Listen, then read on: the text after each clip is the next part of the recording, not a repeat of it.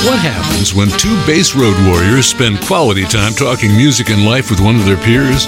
Bassist, educator, author David C. Gross and bassist and head honcho of KnowYourBassPlayer.com, Tom Semioli, trade dates with the legends of rock, jazz, funk, blues, folk, country, and more. Notes from an Artist, revealing conversations with the legends who've created the soundtrack of our lives. What happens? You're about to find out. It's another episode of Notes from an Artist. Welcome back to our listener for another thrilling episode of Notes from an Artist. I am Tom Semioli, and you, sir? I am David C. Gross, and to our wonderful listener, welcome once again to show number 112. Wow, you're actually keeping count of these things, David. Very impressive, very impressive. I'm into math. You're into math. Well, fasten your seatbelts, folks, because our topic is the new Bob Dylan book entitled Mixing Up the Medicine. It is out on Callaway Books. It is over 600 pages, over 1,000 photographs. Ye gods. Several essayists covering every aspect of Robert Zimmerman's career. The source of the book is Bob Dylan's archives in Tulsa, Oklahoma. And our guests are book publisher Nicholas Callaway. The book is out on Callaway Books. We also invited Christopher Parker, who is Bob Dylan's longest-serving drummer. We'll talk about Chris's musical background in the show. And no stranger to us, David, but the first time on our show, bassist Rob Stoner, who was Bob Dylan's musical director for the Rolling Thunder Revue. Now, Tom, one of the most interesting aspects of this particular interview is the fact that this book is so chock full of information, and our guests were quite easy at bloviating about these things. We didn't even talk about music. It's amazing. There's so much more to Bob Dylan that it almost became music was incidental in a strange way. Yeah, well, I got to tell you, the conversation does jump all over the place, just like a Bob Dylan song. And to quote Bob Dylan, David, you and I were just sitting down on this bank of sand and watching the river flow. Amen. So we let the insane take over the asylum. Great memories with Rob Stoner and Chris Parker of actually working with Bob Dylan. Great insight from Nicholas Callaway about how this book was put together. This is a must-read for Dylan fans. And David, our playlist is going to be spectacular because not only are you going to hear Bob Dylan with Chris Parker and Rob Stoner, we're going to hear many of Bob Dylan's most significant influences. Correct, as well as songs done by other artists. Without further ado, let's get on. Bob Dylan, Mixing Up the Medicine. Well, welcome to the show, gentlemen. We all know each other. Nicholas Callaway, he goes under the name Zoom Callaway. That's his nom de plume. That's my Zoom handle. That's his Zoom handle. All right, David, for the sake of our audience, let's introduce everyone. Nicholas, meet Rob. Christopher, meet Zoom. A pleasure, Rob. Christopher, anyway, a pleasure. So we have Nicholas Callaway on the show. David, he is a 21st century Renaissance man, if you ask me, despite the fact that the Renaissance, I think, was in what, the 15th century? Yeah, a little behind the times. Right. Yes, Tom, I was saying that the Renaissance when you were just a kid. That's right. Nicholas Callaway is the CEO, head muckety-muck of Callaway Arts and Entertainment. You see the connection with the name there, David. Callaway Books creates, designs, produces, and publishes illustrated books and multimedia products. Is that correct? That is correct. Yes, indeed. Now, you guys, you published the Madonna Sex book in 1992, yes? Yes, we did. They put that book out, David, and if you happen to have an extra copy. But you can visit Callaway at www.callaway.com, and we'll obviously post the link on our podcast and other platforms. Chris Parker is with us, David. He's a drummer, he's a composer, he's a recording and performing artist. You've heard him with the Brecker Brothers, Bob Dylan, Elvis Costello, Paul Butterfield, Cher, right? You did the big hit, If I Found Someone, right? That was you, Chris. I found someone. Yes, he's a fine artist. And he also worked with my old bandmate, John Cicada, and everything you wanted to know about Chris Parker, but we're afraid to ask, can be found on chrisparkerdrums.com. And of course, last but not least on our contestants, we have Rob Stoner. He was a true rock and roll zealot. He is a recording and performing artist. He's a composer. He's a band leader. He's a multi-instrumentalist, David. You know him from his work with Don McLean, right? American Pie. And, of course, you were the musical director of Rolling Thunder Revue, Bob's Rolling Thunder Revue. And we got a lot to say about that. And you also made great records with Link Wray and Robert Gordon. I have to say this, if it wasn't for Rob Stoner's work in the Rolling Thunder Revue, I wonder if we'd be here, because It was the Rolling Thunder Review that turned on my generation. I was born in 1960, to Bob Dylan, because in the mid-'70s, Bob Dylan, to me and some of my peers, was the 60s. It was all about the 60s. That's what our older brothers and sisters listened to. And then the Rolling Thunder Review comes rolling into town with a very punkish, aggressive veneer. And that kind of complemented what we were hearing with Springsteen and Patti Smith and all those artists. Anybody agree with me on that one or no? Totally, man. Bob was becoming a museum piece act, a historical reenactment. Or actually, he didn't really have much of an act until he revitalized. He went back out on the road first with the band in '74. Right. Yeah. And then the next year, after they stopped working with him, he hired me to put his thing together for him. Yeah, that's where we come to Mixing Up the Medicine, which is the new Callaway book. 608 pages, David, 1,000 images, and over 135 photographers contributed to this. Nicholas, the source material is mostly from the archive of Bob Dylan Center in Tulsa, yes? Exactly. I think it was 2015, Dylan sold his personal archive to an oil man from Tulsa named George Kaiser, who had bought the Woody Guthrie archive. And the archive and center opened in 2021, I believe. And so this book is the first book done using material, most of it unseen and unpublished, from Dylan's personal archive. So it's sort of the Tutankhamun's tomb for Dylanologists. Rob, you haven't seen the book yet? No, dude. How can I get a copy? I'm going to send you one. My man, thanks. It'll bring back lots of memories, because there's a big section on Rolling Thunder Review. Oh, great. Well, thanks for mentioning me. And if you could inscribe it, I would really dig that. Oh, it would be a pleasure. But thanks, I appreciate it. Anyway, so yes, it's the archive in Tulsa has several 100,000 items, original manuscript, lyrics, typewritten, his early notebooks when he arrived in New York, over I think there's over 100,000 photos, and it's a real treasure trove, and it's amazing that when one realizes that Dylan kept everything. He was a pack rat. Yeah. He had warehouses that he used to stash the stuff in. Really? Yeah. Well, so he must have had a sense of destiny very, very early on, no? Yeah, he knew. So I think in one of his interviews in No Direction Home, he said, "I knew I was operating."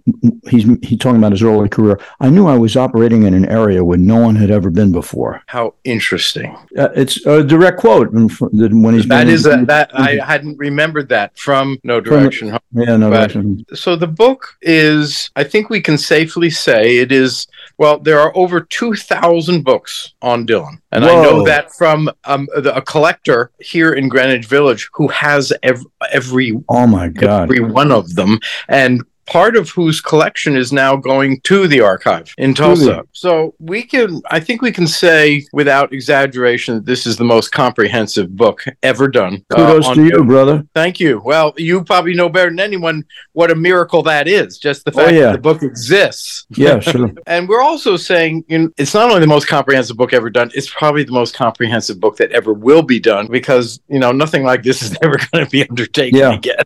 Although one of the most fascinating things we realized, this book has been 7 years in the making.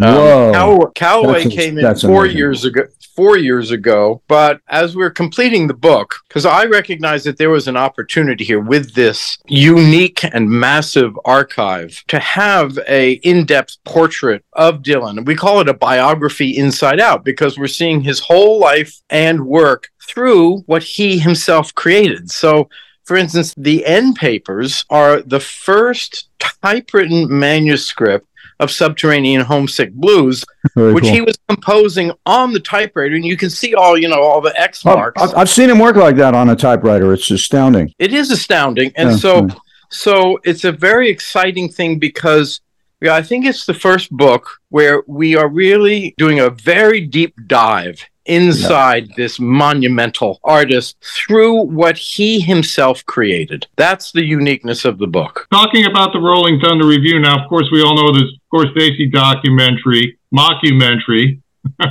fictionalized the story. And what I love about this book is it tells the true story of what happened, how the Rolling Thunder Review came to be. Now, Rob, I remember when we talked previously, You said Dylan had this idea way before 1976, when you know him from the early days on Bleecker Street in Greenwich Village in the folk scene. True. Not only was he talking about it then, but both Danko and Robertson each told me that he had been talking about doing a traveling carnival, multi-act vaudeville, if you will, variety show when for as long as they'd known him too. It had always been a project. It's amazing that you mentioned that, because in No Direction Home, maybe you remember, one of his earliest memories from Hibbing is the traveling circus coming through. Yeah, right.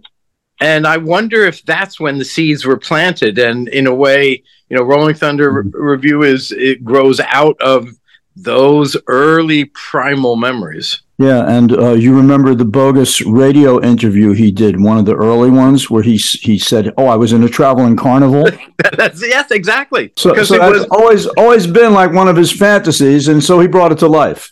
Exactly. Yeah. And these kinds of connections, are the great thing, that whether it's having Scorsese's documentary or our book or the archive in Tulsa, to be able to make these deep connections and correspondences that help us to understand where these incredible things come from. Yeah, so, there's photographs of the Rolling Thunder Review that I had never seen before. Oh, really? Yep. Wow. Oh, you're going to love this, Rob. Now, nice curation, man.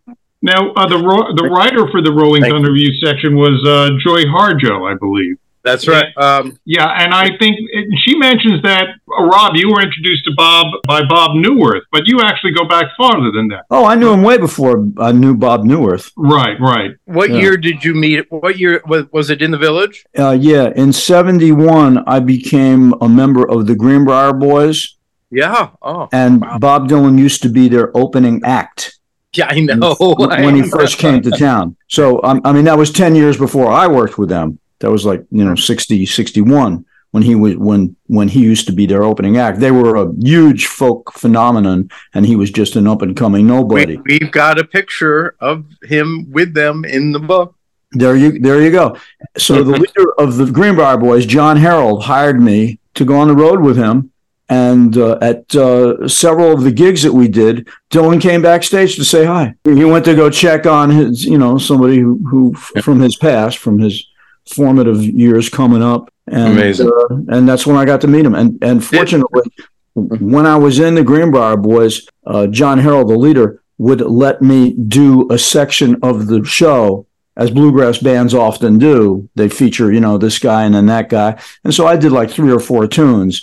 And so Dylan witnessed me working a room, holding a crowd, and playing and singing, telling jokes, all the entertainer shtick that, people have to do to work a room. And so he knew that I could do that when we were hanging out backstage. And later on, we went to a hotel room, and we're hanging out and jamming. We're talking 71, 72. Right. Mm-hmm. He said, hey, man, we're going to do something together someday. I took that with a grain of salt, because everybody says that. It's like we got to stop meeting like this type of thing. And so I really didn't think anything of it, except it was, kind of a complimentary thing for him to say. And so I was just surprised. A few years later, he called me when he needed somebody, when he'd stopped working with the band and he was casting about looking for some new blood to be his backup. I was the cat who got the call. Amazing. What did he say when he called? He wanted me to come down to the studio to see what was wrong with his album. Really? Yeah.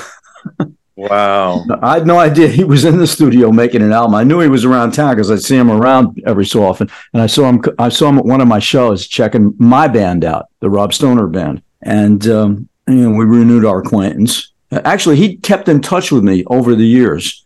Through people we knew in common. Oh, I'd see somebody who was a mutual friend. They'd say, oh, Dylan says hello. And I'd say, oh, yeah, cool.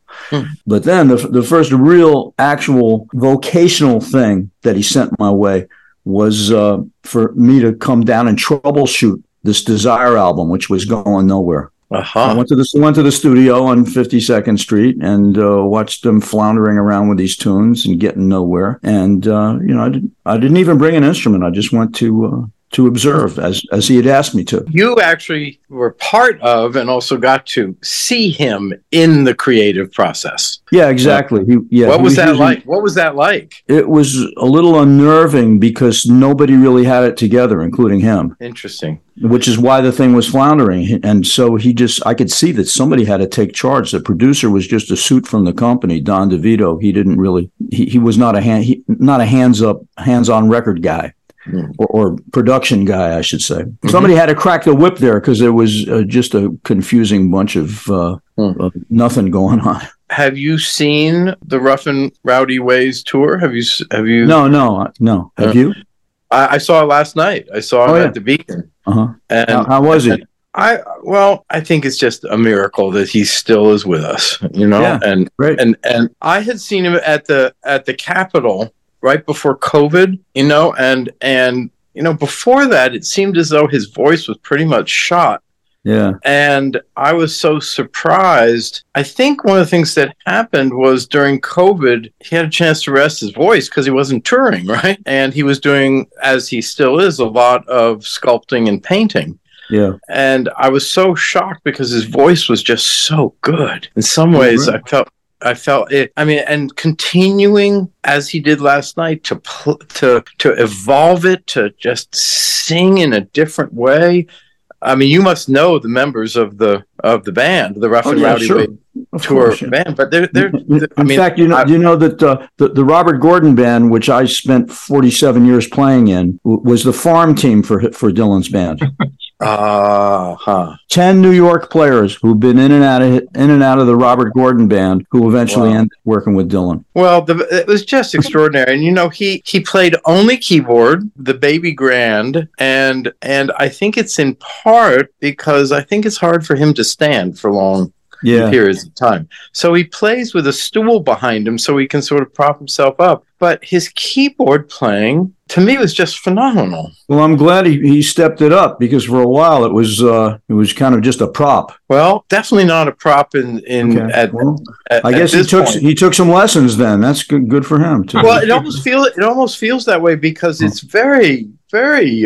He actually said he was introduced to members of the band and he thanked them because he said, "This is not easy music to play." Yeah, and interesting. And the thing that was really great, though, he never picked up the guitar, but the last song he played the harmonica, and so people went nuts hearing him play that. Yeah. And his harmonica playing is maybe better than ever. Well, that was always one of his great tricks, to pull out that harmonica, save until the show needs a little goose. And then he takes it in his pocket, and people go, "Whoa!" That's exactly what he did last night. And the best known song that he played was "You Gotta Serve Somebody," and everything else, people don't know the song. I mean, he didn't play any of the iconic songs. Yeah, just deep cuts, huh? Yeah, that's his thing. Bob is not a jukebox. No, he makes a point of not. Now, Christopher, you started with Bob on the Interstate '88 tour, and that was with G.E. Smith, Kenny Aronson, and yourself, of course. That was a quartet, but more Robert Gordon people right there. There you go. And it was a very stripped down thing. Now, you guys just have a few years on me. I came to Bob, obviously, in the Rolling Thunder years. Christopher, you said to me when we chatted on Notes from an Artist that you weren't that familiar with Bob's material when you started out with him. But can you recall, Christopher and Nicholas, the impact that, like a Rolling Stone blowing in the wind? I mean, this was a revolution, a musical revolution in the early 60s. Oh, yeah. Well, please, Christopher, you should enlighten us. Chris, what was that like when you heard Like a Rolling Stone? I mean, how did things change? How did rock music change from being music for teenagers to grown-up music?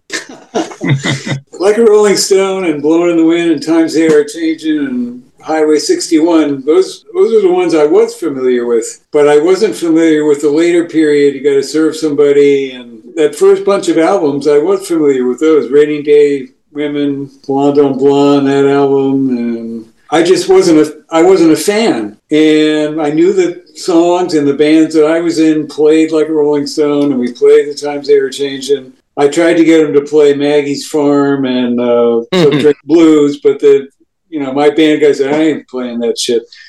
So, but until the first rehearsal at Montana with, it was actually T-Bone Woke the first time. That was the first time that I really heard him sing the songs, and I heard a lot of songs that I had never heard before. One More Cup of Coffee, and some of the really longer ones and more obscure ones, and other ones, Boots of Spanish Leather and Tangled Up in Blue and stuff like that. I said, oh yeah, I remember this. He was singing them a completely different way, which was really fresh. Like Heart of Mine, I had heard the record and it didn't knock me out, but the version he did at this rehearsal, I said, wow, this is great. I love this tune. And we did it a bunch of different ways, but I really became a fan. By the end of the first day's rehearsal, I said, this guy is fucking amazing.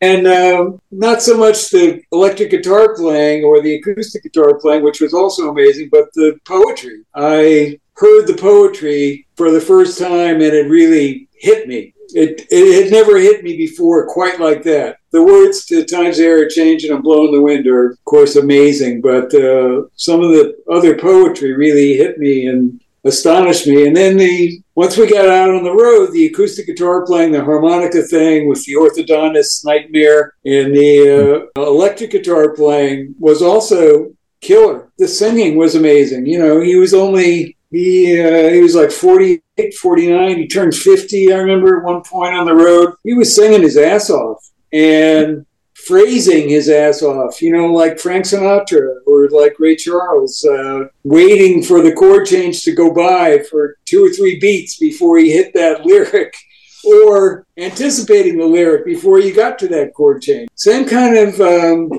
vocal imagination and creative reading of his own lyrics as Frank Sinatra would do a Sammy Kahn tune. Really fascinating. Wasn't it the song Peggy O that got you the gig? Because he was impressed that you knew Peggy O, and it's in the book. Yeah.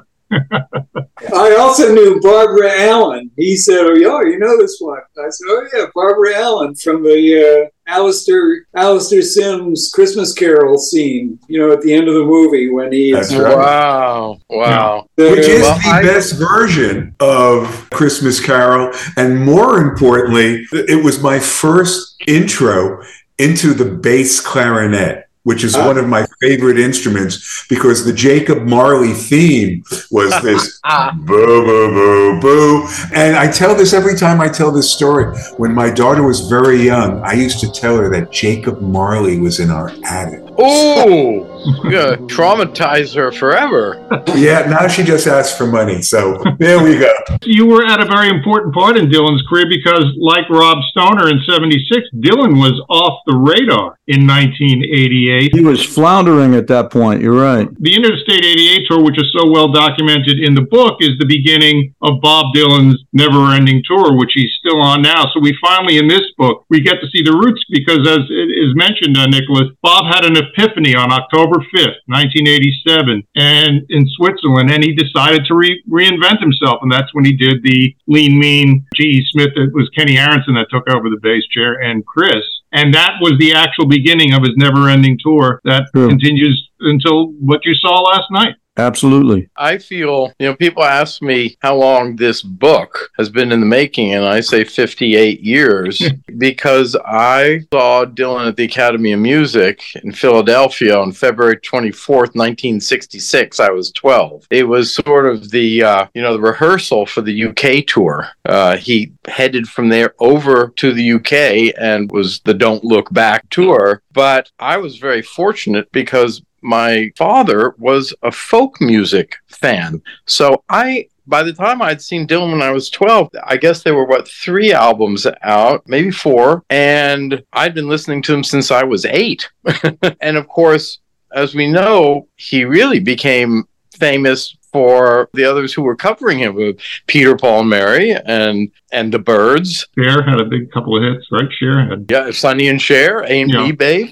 So anyway, for me, I'll never forget it, because at the Academy of Music, he was wearing that giant houndstooth suit, and 3/4 of the time he had his back turned to the audience, and it was just him and acoustic guitar, and just became imagine being 12 years old and seeing that in 66. Mickey Jones on drums? I'm sorry, there was it was him solo on stage. Oh, he didn't have any accompaniment. None. Zero. Because he used to do a half and half show around that time, too. Well, this one was all solo. Great. Now, after doing the book and a lifetime of being such a great admirer, I feel like he's even greater than I have felt all of my life. I think and I realized we probably could have done 50 different books of the same depth, and they'd all be different. That's how deep the work is and how vast it is. How multifaceted his career has been. It's really, I don't think there's anything like it in our time. Rob Stoner, your father, of course, iconic American photographer, Arthur Rothstein. And you share many of Arthur's images on social media. It's great. Every day I get the Rothstein biography in my Facebook feed. My sister curates that. Okay, your father is a photojournalist. Not only did he witness history, but he presented history to the world. When you started working with Bob Dylan, who had such a profound effect on American culture, and he sang about the America that your father took pictures of. Recall it. What was it like for him? What did he think of you working with Dylan? Well, he was a fan of Dylan because Dylan was operating in an arena that was parallel to what my dad was doing in terms of visual art and photography. So he appreciated that. In fact, when I first introduced him to Bob backstage at a gig, they immediately got into a discussion about the role of art, the creative arts, in helping social change come along. Wow. What year was that when your father met Dylan? That was backstage at Madison Square Garden in 1975, December. Right. Well, your father was one of the greats. And a lot of my career has been publishing photographers' work and published many of the greats, but he was amazing. I think that you're absolutely right. The cultural milieu of Dylan and of your father and the the first social conscious photographers, WPA photographers, Walker Evans, it's all of a piece. And one of the things we tried to do is, the book has 1,200 images in it. Wow. And it actually, and there's 135 photographers. So as someone who has sort of been involved in photography and books all my life, I feel that the book is also a portrait. It's kind of eulogy of an era in America that is, of course, now gone, and of which Dylan was, he grew out of that same matrix. Yeah. And we make some connections in the book. For instance, Sean Wilentz wrote the introductory essay. Yeah. And he makes these really interesting comparisons between one of Dylan's recent paintings of the American West being on the road, and we juxtapose it with a Robert Frank picture from the Americans and a still from Charlie Chaplin's Modern Times, walking down the road. I don't think we've yet understood all Dylan in the context of 20th century American history. Yeah, well, it's good that you're here to make these connections. You know that Woody Guthrie's Dust Bowl Ballads album, which was a big influence on Bob Dylan, features my dad's photograph on the cover. Oh, it's fabulous. How amazing. How amazing is that? I never told Dylan any of this. I figured, eventually Dad would come to a gig and I'd introduce them then, and that'd be a nice mind blower for both of them. Wonderful. We just last Friday interviewed an author named Jesse Rifkin, who did a book called This Must Be the Place. And it discusses New York going back from the folk era. But what was most striking, particularly in relation to this conversation, is the fact that when Dylan and his cronies, so to speak, started playing folk music, the people who were playing folk music were pissed because they didn't think it was the original folk music. Yeah, they were total purists. Right, they were total purists. Well, the other thing is, of course, the great sort of watershed moment is considered to be, 65, Newport, and him going electric. But one of the things I learned that I didn't know, and I think a lot of people don't, is that folk music was the second phase of his career. He was a rock and roller as a teenager. Good point. The Golden Chords. The Golden Chords. It's in the book. We have a little ad for the Golden Chords. I met those guys, man. They would come to gigs. You did. So his heroes were Buddy Holly and Little Richard. That's right. He knew all those tunes. When you would jam with the guy, he'd play he'd had that entire repertoire down. Which is why it's always been so bizarre that when he strapped on his electric guitar, people were outraged. I know. It's ironic. For God's sake. So ironic. It was a nothing burger because Good point. Yeah, you know, the folky purists being pissed off at the people doing original music to the same original lyrics to the same music is totally analogous to the church people being upset at Ray Charles. Yeah. There you go. You mentioned Newport 65. What I love about the book is there's all the conflicting views are there. You have Maria Muldaur's take on it, Peter Yarrow, Al Cooper. There were sound problems. I never heard that story that there were sound problems. That's our Rashomon spread. We wanted to give all the different perspectives because there's no agreement on what really happened. That's one of the things that comes out. And of course, in 65, sound systems were primitive. They didn't even have monitors. Oh, man. It was a folk festival, for God's sake. We all know to this day, man, outdoor gigs are terrible for sound anyway. Indoor concerts sucked in terms of sound systems and PAs and no monitors and shit. You take that outdoors, it's like a shit show. Yeah.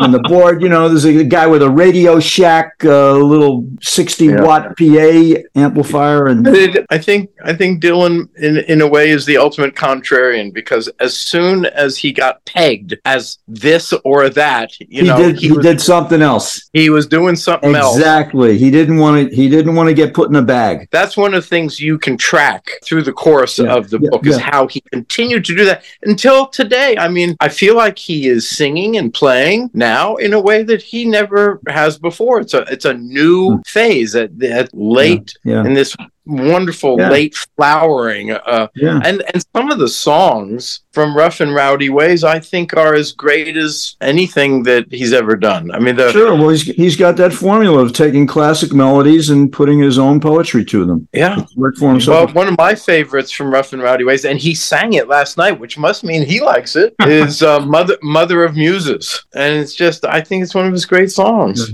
Another clue to him changing his act, which he did regularly every time it started to get to be too old, was the haberdashery. You look at pictures of him throughout his career, you notice he changed the lid every time he changed his deal. He sure did. He sure did. Yeah, wearing a different hat. That's right. Literally and figuratively. Chris, what were you wearing on stage with Dylan? I knew you were out of the spotlight when I saw you with Dylan, but what was your dress code? He was staring at his behind. Well, we know that. Rob, that's really fascinating. I think that's a tremendous insight, the image of the hat. I've always noticed that. Very insightful. And last night, he ended the concert and put on his hat, his white hat. Dude, the hat has always been a major statement. Part of that mask dealio he talks about all the time. Well, remember that first hat was that little sort of... the little communist worker thing, the Woody Guthrie type deal, right. Yeah. Now, was he first to that, or was Donovan, or was John Lennon? Who did that hat first? No, well, we have a spread, John Lennon's version of it. Right. And Dylan was first. I think he started wearing it within a couple months of arriving in New York in, the winter of 61 and going to see Woody Guthrie. I think he started wearing that. What I don't know is where did he find that hat? Where did it come from? Probably on Orchard Street. Orchard Street, the best place, the most cost-efficient way to get your stage costumes together. I would think so, yeah. And then afterwards, you go to Yonah Schimmel's Knish, and that's man. Where you go. We're talking songs here. And wait a second, Christopher, what did you wear on stage with Bob Dylan? He had us wear suits. We all got suits, double-breasted suits. I think they were from London. Susie Pullen measured us, and we went to a tailor, and everybody got a black suit. I was the outfit: black suit, white shirt. He wore whatever he wanted. Susie always dressed him in something wild, something crazy. Not too many hats, though. It's usually, it's open head. Yeah, I rarely saw a hat, so I don't know what that means. But we wore suits. All right. Yeah, I can see that. He does that now with his current band, right? Nicholas, they're pretty well dressed. I think they got polo ties. They have uniforms, yeah. They're not in suits. They're not But all dressed it's uniform stuff. It's what? It's all uniform stuff. I remember before we did the 78 tour, he said, I don't want people going on stage in their street clothes anymore. Wow. And that was the first time he started having the band go to a tailor, get measured, and then the tailor would show up with Let's go to that tour, because that's another one that's documented in this book that I've read little about elsewhere. It's on current with a new release. Right, the Budokan tour. Yeah, and you were the MD for that. And it's a fascinating story about how Dylan completely deconstructed his repertoire. I guess the story goes, Rob, that he had to do his hits in Japan for something he signed contractually. Correct. So the Japanese promoter, had heard that Bob was doing a lot of deep cuts. He knew that his crowd wanted to hear the hits. So Bob said, well, if that's what I got to do, I'm going to have as much fun with them as possible. So it's not like I'm doing a jukebox deal. So we tried to figure out how we could make each song as unrecognizable. This was the beginning of the whole unrecognizable, reworking the tunes every tour trip that he got on, was when we were sitting brainstorming the 78 tour stuff. Is there a reworking of a classic song that you think is better than the original? Yeah, sure. Any of them. Bob Dylan's song is just a snapshot. It's a Polaroid taken in time. Right. It's how he felt on that particular day. I've seen this because when you go out and do a gig with him, he'll do the same song like 5 different ways, different feels, different meters, different tempos, everything. Change different key, man. He'll change the words even, because he's always just trying to be creative with it. He doesn't want to be bored, and he likes to keep them guessing. Chris and Rob, as a rhythm section, how the heck do you keep up with that? Just got to listen. You got to watch him and listen. It's just being on your toes. You know, this is the same kind of shit that Miles and all the jazz cats used to do also. And it's basically like, if you're good enough to be up on stage with him, you're good enough to follow whatever he does. I mean, Monk would count off a tune. The people who played with Monk said, we didn't know what the fuck tune it was. We'd hear, oh, it's a B flat. Okay, good. And, then suddenly they figure it out. He had a jazz improvisatory approach. Exactly. So it's nothing new. It's a stump the band thing, which kind of sucks. But it's also a challenge. There's going to be an occasional train wreck when this happens. I mean, it's inevitable. Basically, it's cool because it gives the leader freedom, whether it's a jazz dude or whether it's Bob Dylan's the only rock cat I know who does this. Everybody else, they got set lists, and it's the same way every fucking night. It's like a Broadway show or something. But Dylan was more into the jazz ethos of the improving the set, improving the tunes. And another thing about the book, of course, with all the thousands of photographs, we do learn the origins of Mr. Tambourine Man. Now, that was inspired right by Bruce Langhorne's tambourine. Now, there's a picture of Bruce Langhorne in the book with the tambourine. That's right. Behind it, but we've only seen edited images of that photo because you see Dylan at the piano, and I've seen that picture 1,000 times, but when you pan back, you actually see Langhorne in the booth with his tambourine.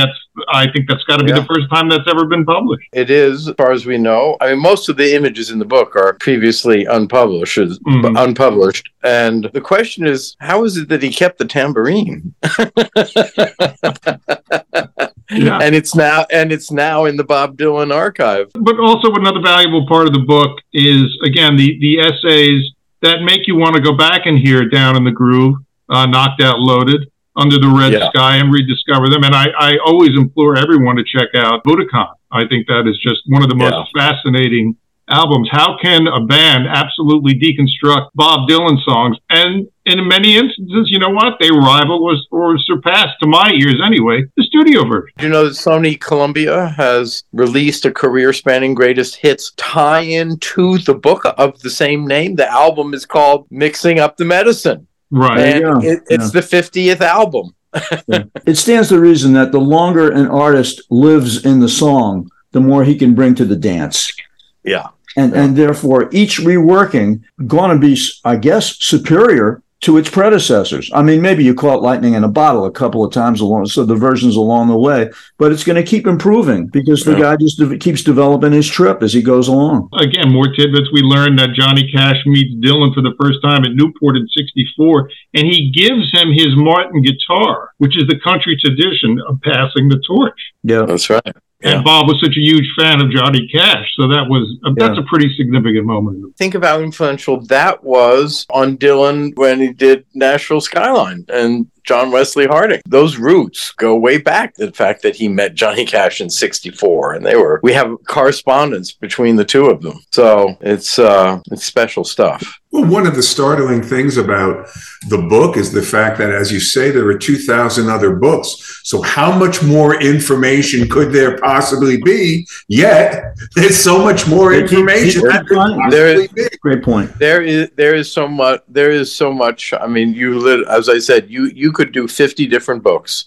of the same scope, and each one would be different. Nicholas, you did this incredible book on the Beatles. You did this book, Bob Dylan. What the heck is next? Because I know even 2 years ago, when we were talking about the Get Back book, we were talking about the Dylan book. And when I saw, and it's funny because when I saw the premiere printing of this new book, I said, I got to get back in touch with Nicholas. He said it was coming out, and geez, what's next on the horizon? Lo and behold. Well, thank you for getting back in touch. And why don't you do it again in 2 years, because we're working on something that I can't say that we can top it, but we hope it'll be a worthy successor. For me, it's the honor of a lifetime to have published this Dylan book. Yeah. It's still, and I'll tell you a little story. When the editor of Rolling Stone got an advance copy, he called our publicist, and he spent about a half an hour saying, how is it that this book exists? This is a miracle. It's not possible.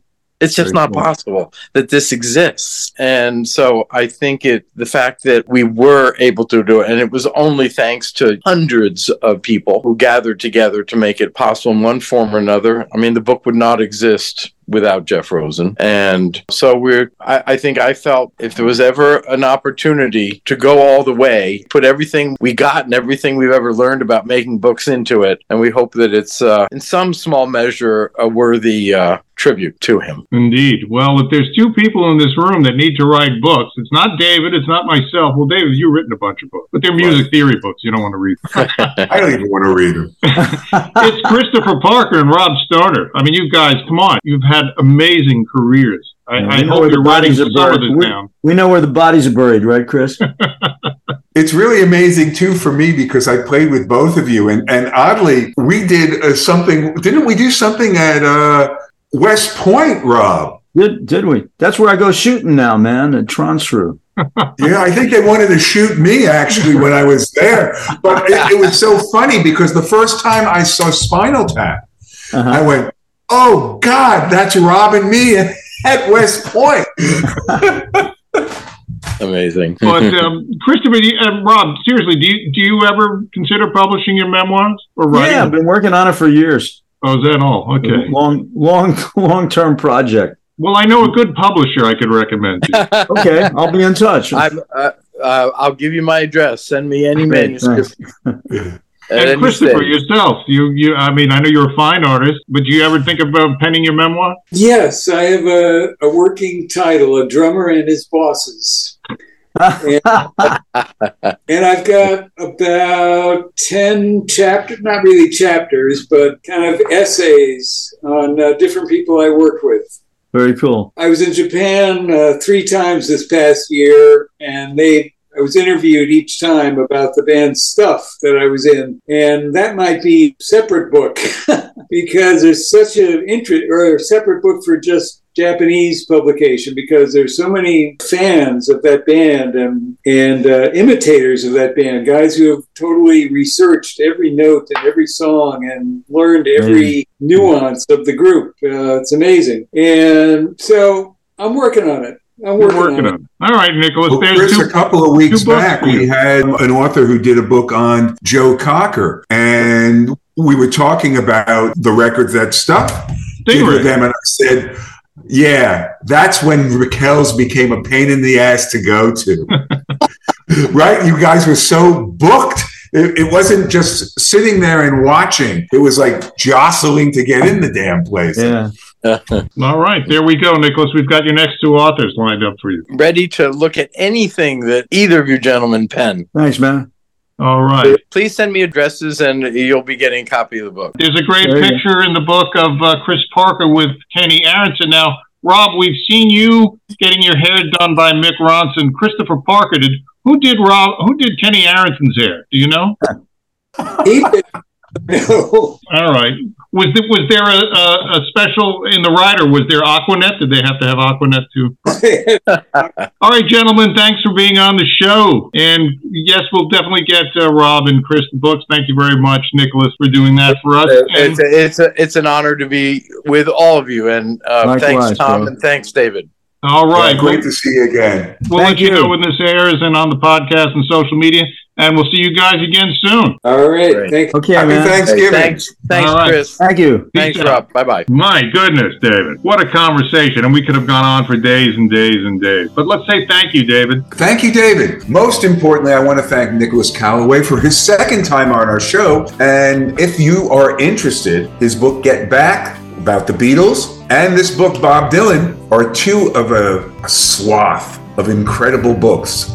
Callaway Books. Chris Parker, you too have been on more than one time. Thanks so much for participating. And of course, Mr. Rob Stoner, God, we go back a way long time. We go back to black and white photography. And one of the things, though, I really miss not talking about Billy Cross and that great band you had. We'll have you on the show. Yes, we will definitely have a Rob Stoner show. The material in our set list is just fantastic. But Tom, most importantly, where do you find us? Where do you find us? Well, if you are listening to us via our podcast, then you are listening to us on Apple, Amazon, Buzzsprout, Spotify, and wherever podcasts are podded. You can also listen to us live every Monday night, 8 p.m. Eastern Standard Time on www.cygnusradio.com. You can watch us on YouTube. Do subscribe to our YouTube channel. And you can find out about future episodes and episodes past on our Facebook page, David. And you just look up Notes from an Artist, and there we are. We pop up instantaneously. That's it. We are a pop-up. And subscribe. Subscribe. And do follow us on our website, www.notesfromanartist.com, for all the latest and greatest from Notes from an Artist. Okay, David, let's get on with our massive Bob Dylan playlist. See you next week.